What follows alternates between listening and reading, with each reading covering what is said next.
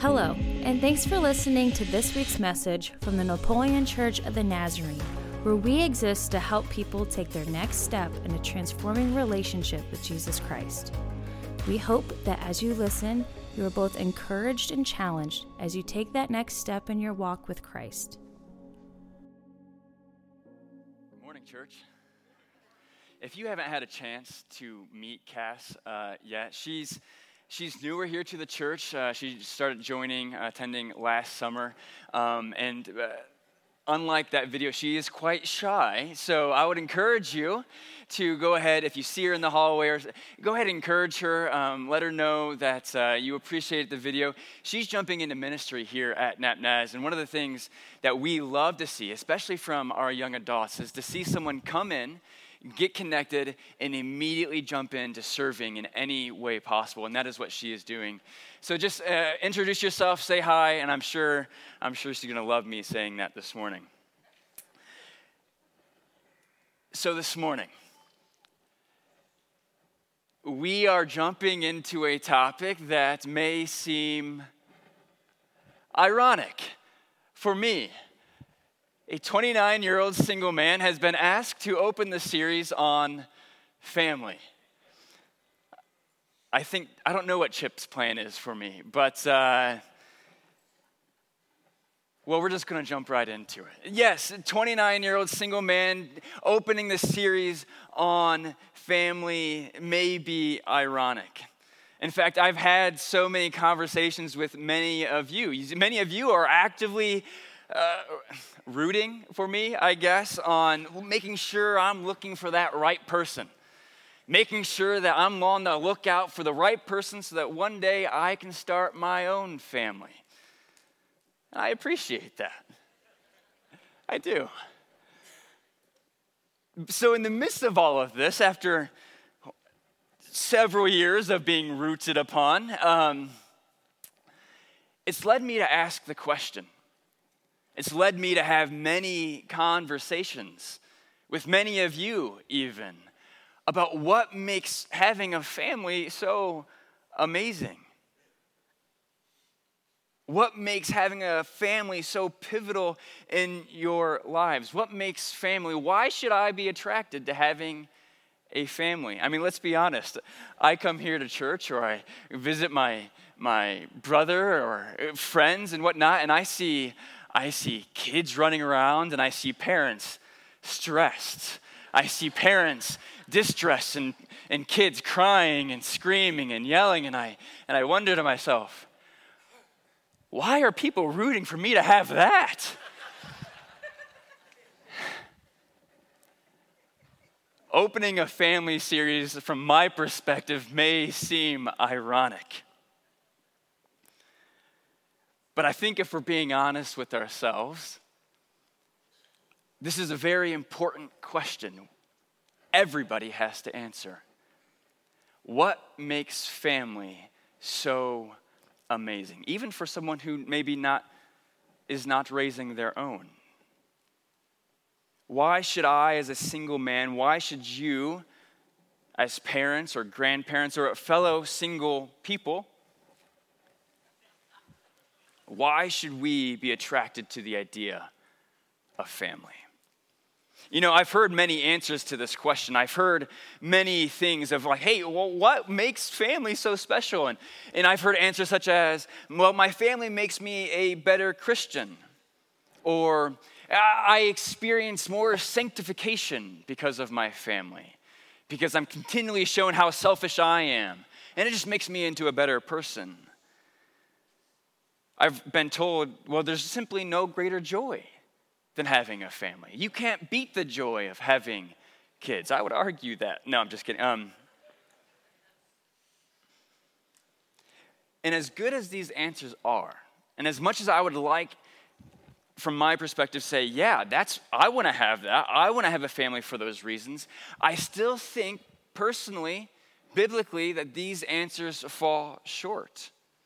I mean, yeah, for all of those of you who have a family, for those of you who are grandparents and parents, you may experience joy. You may experience sanctification. You may, in fact, even be a better Christian. But I think you are experiencing these uniquely. As a single man, I still believe that I am experiencing the fullness of joy. I mean, do I really need to have a family to become a better Christian? In fact, I would say from a biblical point of view, the argumentation could be that the single people are the ones who may experience greater sanctification. So we're still left with the question, what is so amazing about family? What makes it so pivotal in a person's life? I've even heard the answer, well, we need to have families to protect the state of America from societal collapse. I don't know. I don't know. I don't think God had America in mind when he created Adam and Eve. Or did he? Did he? You know, I think a big part of being able to answer these questions regarding family is coming to the understanding, what is the purpose of family? What is the purpose of marriage? You see, in our culture today, in Northwest Ohio especially, getting married, having kids, it's just the thing to do. It's the next step. It's the rite of passage. It's a default lifestyle. The only thing is, when we live in a default lifestyle, we tend to miss out. Because if I were to ask you guys these questions, what makes family so important? Could you give me an answer besides, I experience greater joy and sanctification or whatever? What is your answer?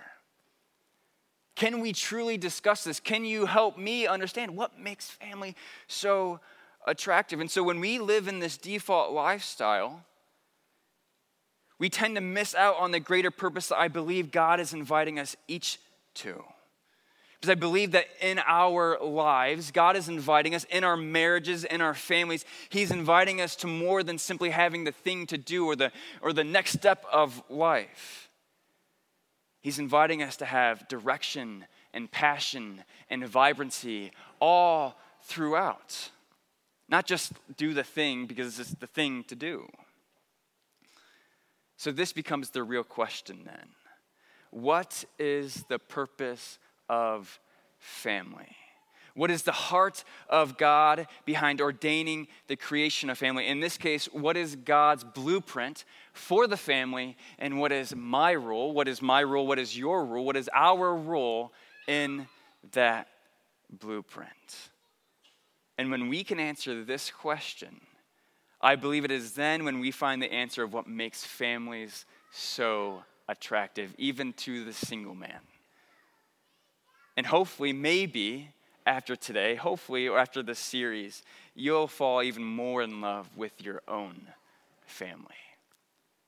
Not living in default, not living just day after day after day, doing the motions, but truly understand what God has invited each of us to. So today, we're not going to be, unlike many of our past series, we're not going to just be sitting in one piece of Scripture. We're going to be all over the place, and hopefully I can use the story of Scripture to walk through the details, to walk through the heart of God as he ordains the creation of family. But in order to answer this question, there's a lot of questions that we have to answer today, a lot of questions for me at least. In order to answer the question of what is so attractive, in order to answer the question of what is the purpose, the blueprint of God for families, we first have to ask the question, what is God's ultimate blueprint for the world? Because the fact of the matter is, God's desire for family cannot be separated. It cannot be isolated from his desire for the world. God's desire and blueprint for the family has to coincide with what he is doing in the world around us. And this is where it gets good, because I believe in Scripture, God makes it explicitly clear with an abundance of Scripture as to what he is hoping for the world around us, for his creation, for his earth. We jump right away into Habakkuk 2:14. Habakkuk 2:14 says this, "For the earth will be filled with the knowledge of the glory of the Lord as the waters cover the sea."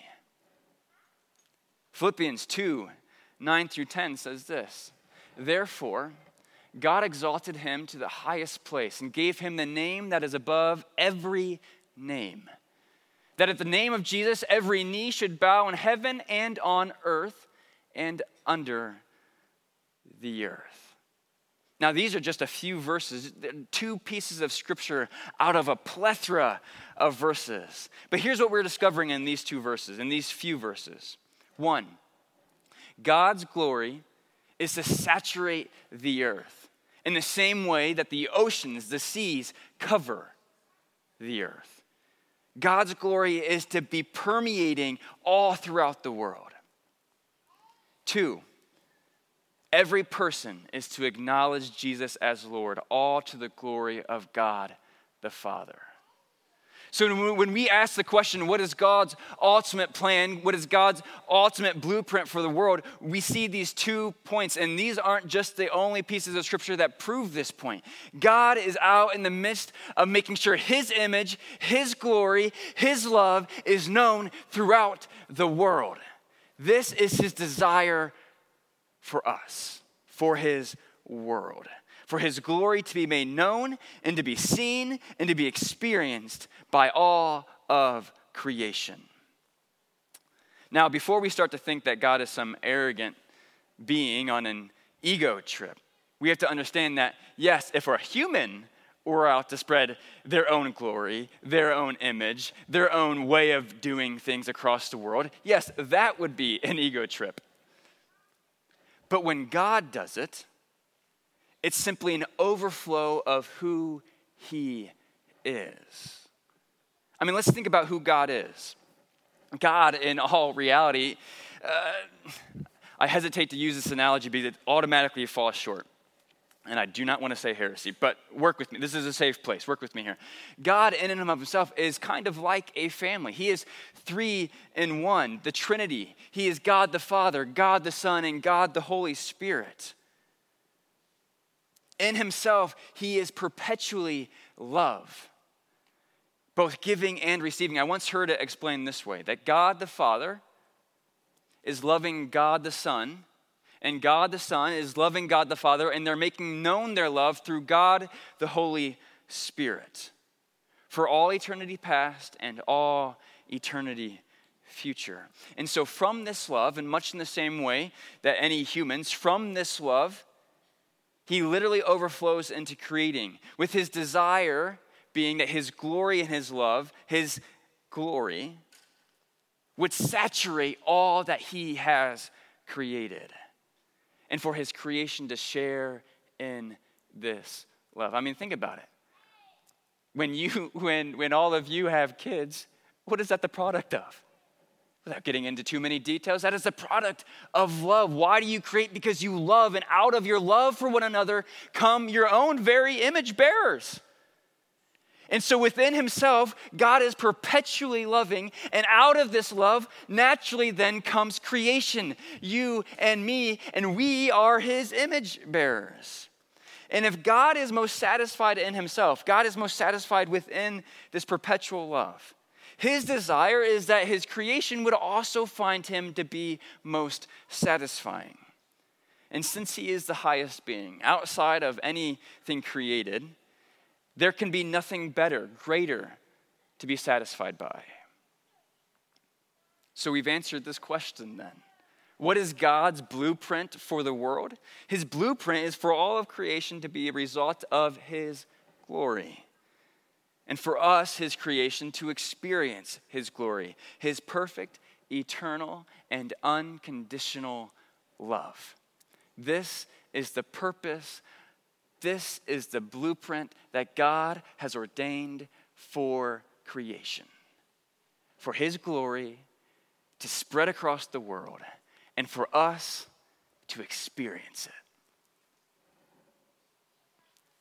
This is his blueprint for us. So we then have to go back to the original question. What is the purpose of the family? Where do families come into play within this ultimate blueprint?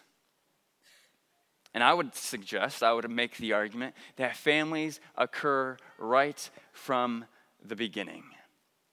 God creates family when he sees it wasn't good for someone to be isolated, for someone to be alone.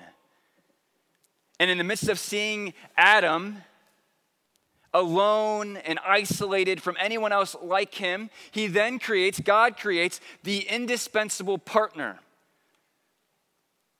In fact, the word that is used to describe Eve is often used to describe God's relationship with his people. We cannot do without. Man cannot do without woman, and woman cannot do with man. And all of a sudden, in the very beginning, God creates the two of them so that they could be in community with one another. And this is the beginning of the very first human family.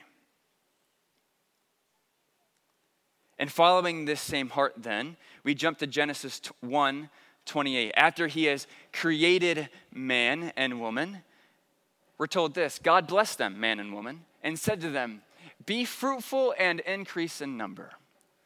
Fill the earth and subdue it. Rule over the fish in the sea and the birds in the sky and over every living creature that moves on the ground. And here we have it. Be fruitful and increase in number. What more could there be? I mean, this is it, right? This is reproduction 101. Be fruitful and increase in number. This is why we have families, right? Because God said, hey, go make more of yourselves and spread them across the world. Right? Did you know that this command was also given to Noah?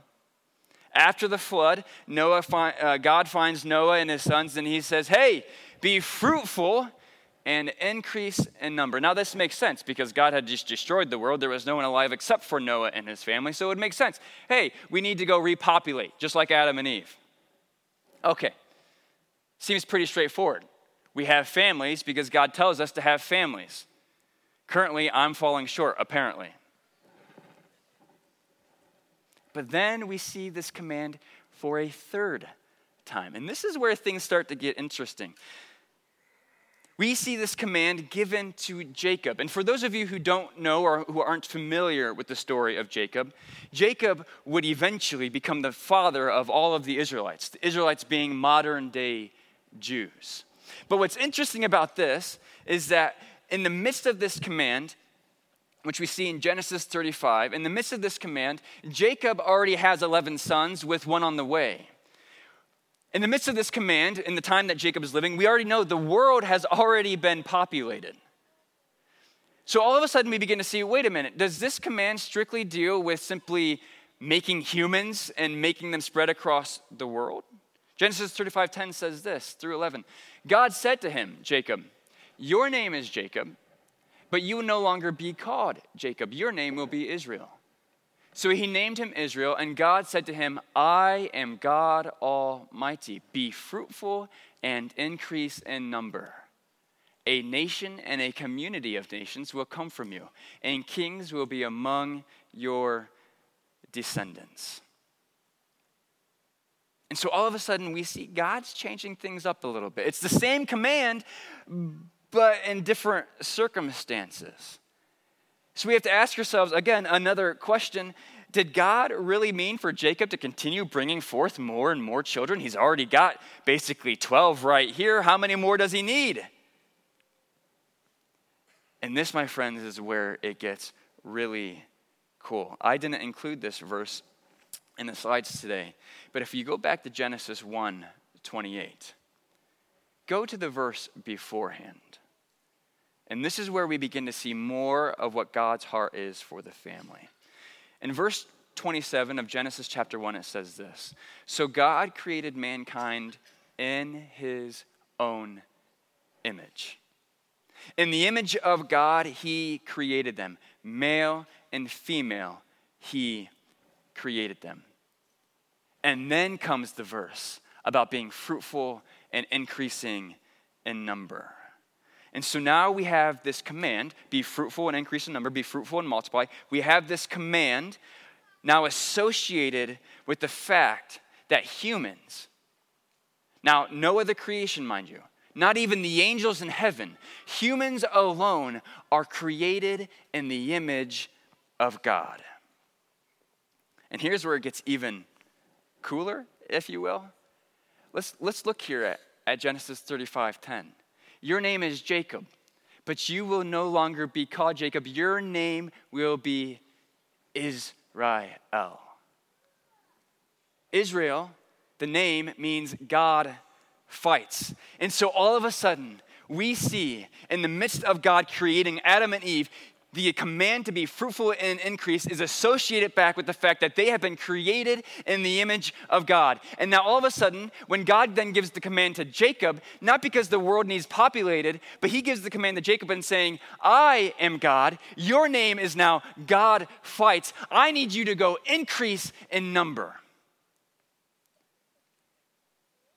And we have this connection that the image of God, who God is to be spread across the earth. It's not simply about increasing the number of humans on the earth. It's about taking the image of God, who God is, and taking that name of God and spreading it. And then look what comes afterwards. If we go back to then Genesis 1:28, after the command to be fruitful and increase, it says this: subdue the earth, rule over the fish in the sea and the birds of the sky and over every other living creature that moves on the ground. Rule, subdue. This was back with Adam and Eve. And what do we see here? In Genesis 35, verse 11, a nation and a community of nations will come from you, and kings will be among your descendants. Friends, don't we see that when it comes to God giving us the command to be fruitful and to increase in number, there are two things that this command is closely associated with. The image of God, which we are all created in as humans, the image of God, and ruling on his behalf. Ruling on his behalf.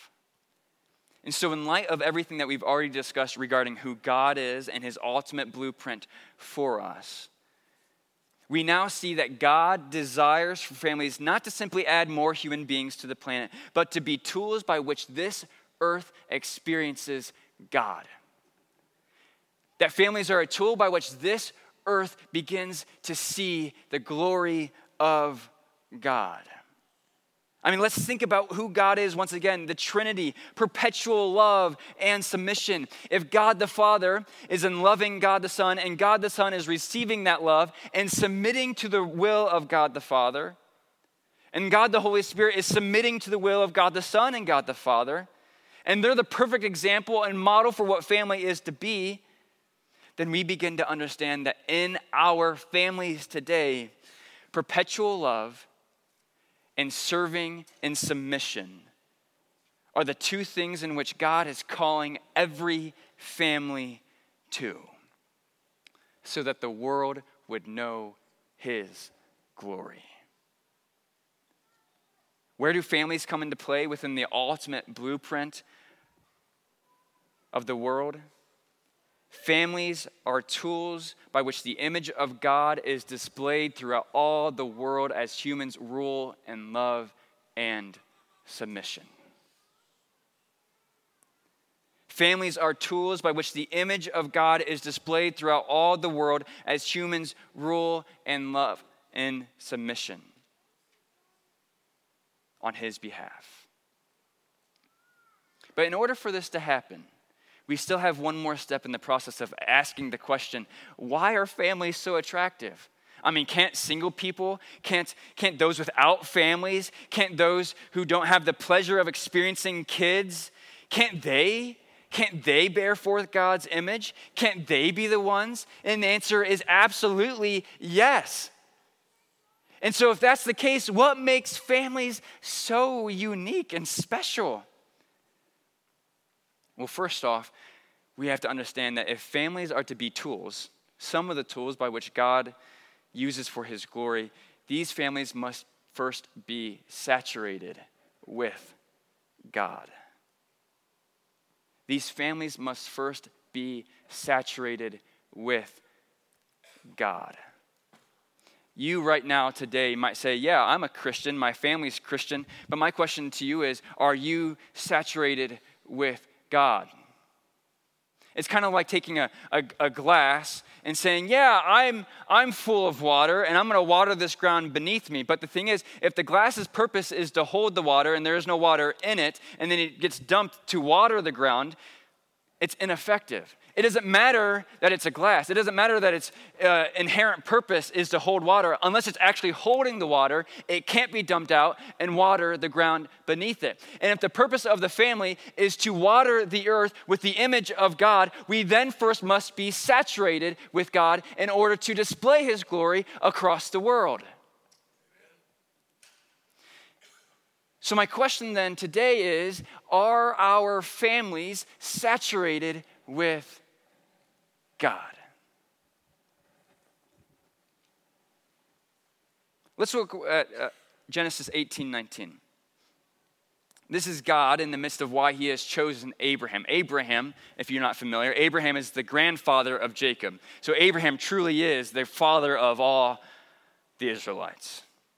And this is what he says. This is what God is saying regarding Abraham. I have chosen him so that he will direct his children and his household after him to keep the way of the Lord by doing what is right and just, so that the Lord will bring about for Abraham what he has promised him.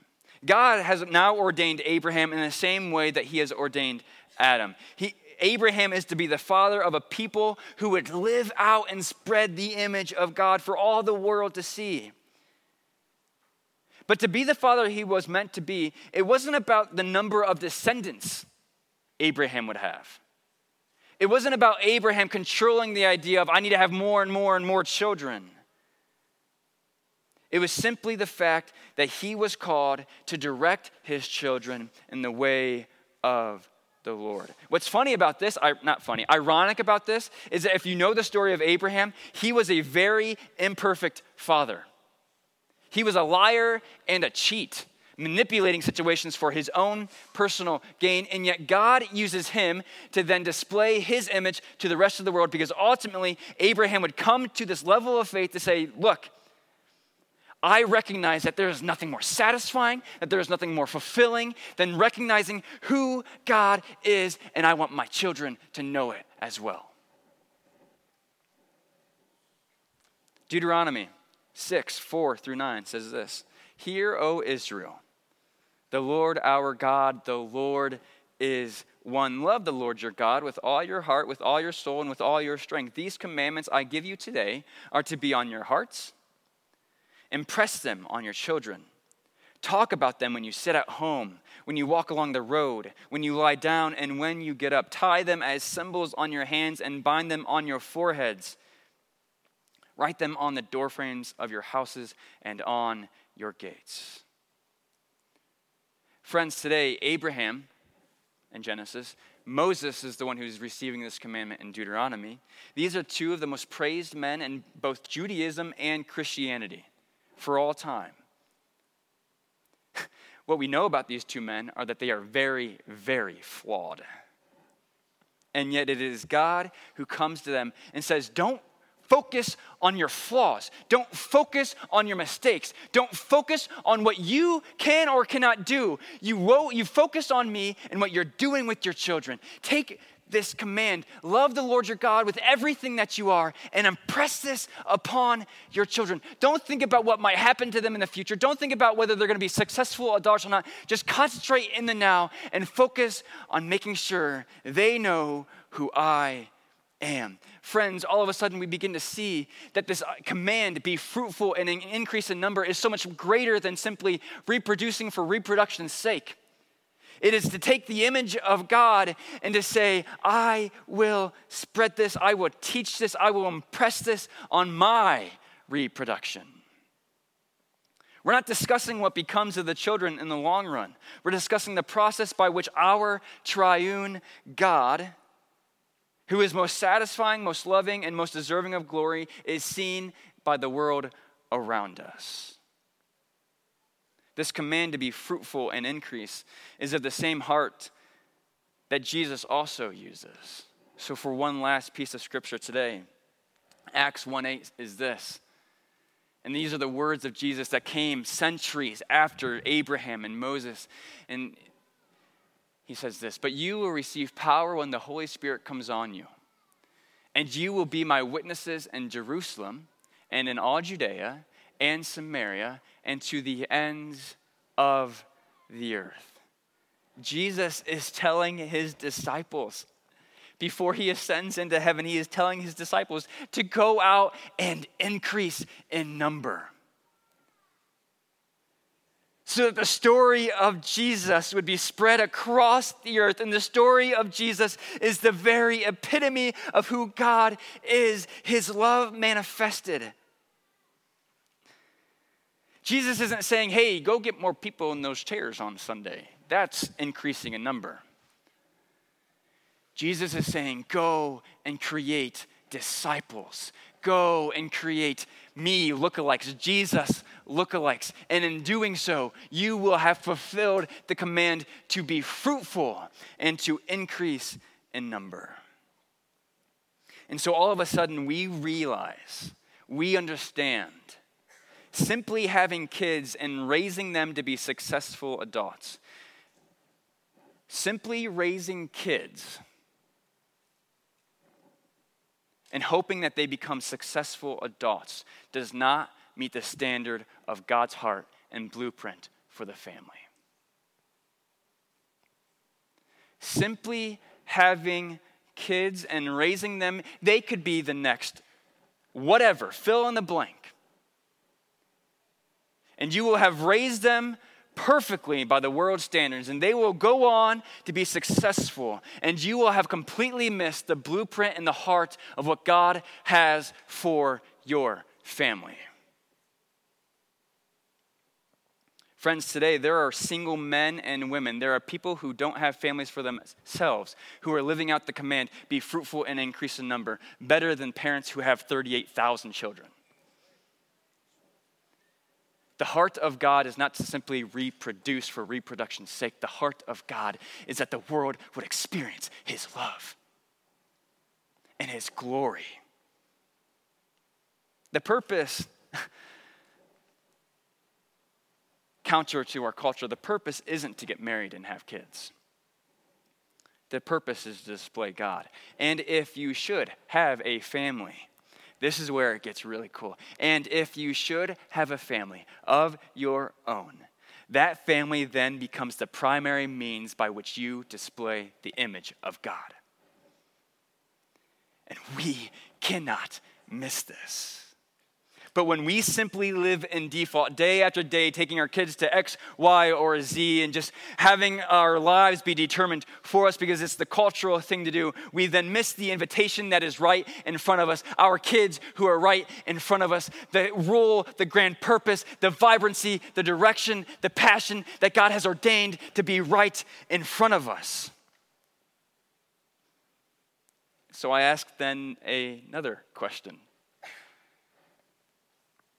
If I were to go around to each of our kids over in the Faith Factory today, and I would ask them, hey, what are your parents' favorite things? What are they most concerned about? What do you talk to your parents about? Give me a description of who your parents are. The question then becomes, would Jesus, God, or even the gospel come into that conversation? Are our families saturated with God himself? Do your kids know the love and the glory and the peace and the satisfaction that only God can give? Do they see that within you on the good days and the bad days? Do they see God when they see you? Satan would have us believe that having family is just the next step of life. That in doing so, we are fulfilling our human destiny. But if you have a family, if you are a part of a family, if you know of families, there is a greater purpose in this invitation, and that is the heart of God. So we go back to the very first question. Why should families be so attractive to someone like me? Families should be attractive to someone like me because it's just another way to display the image of God. Families shouldn't be attractive to me because having a family would complete me, or because it would make me more whole, or because it would make me a better Christian, but because God has ordained it as another way, not the way, but another way to display his image around the world. Are you raising your family in the blueprint of God? Or are you living in default? Friends, today, this is the greatest purpose you could ever have. Do not miss it. Yes, the days come and go and they're stressful and they're full of all sorts of different things going on, the busyness of the plans. But if you miss the grand purpose, nothing else will matter. And for those of you who are in a position such as myself, how are you coming alongside the families that you know to help them display the image of God? Are you living in the blueprint of God with your family? Do your kids know the greatest news on earth? Would that come up in conversation and talking about you? Father, we come to you today, this morning, and Lord, I thank you for who you are. I thank you for families. I thank you for this rule, this tool that you've allowed us to become, to display your image across the world. Father, would you help our families? Would you help me come alongside families to love and to serve in submission, displaying your glory to the ends of this world? Give us the courage and the boldness to not live in default, because it could be easier, but to strive after you and everything you're doing to expand your kingdom. We love you. We praise you. It's through the power of your Holy Spirit, in the name of your most beautiful Son's name, Jesus, we all pray. Amen. Be blessed. Live in the blueprint of God. See you next week. Thanks for listening to this week's message from the Napoleon Church of the Nazarene. We invite you to join us each Sunday morning at 9 or 10:30 a.m. for weekly worship and community with other believers. For more information about upcoming events or ways you can connect, find us on Facebook or visit us at napnaz.org. Have a great week.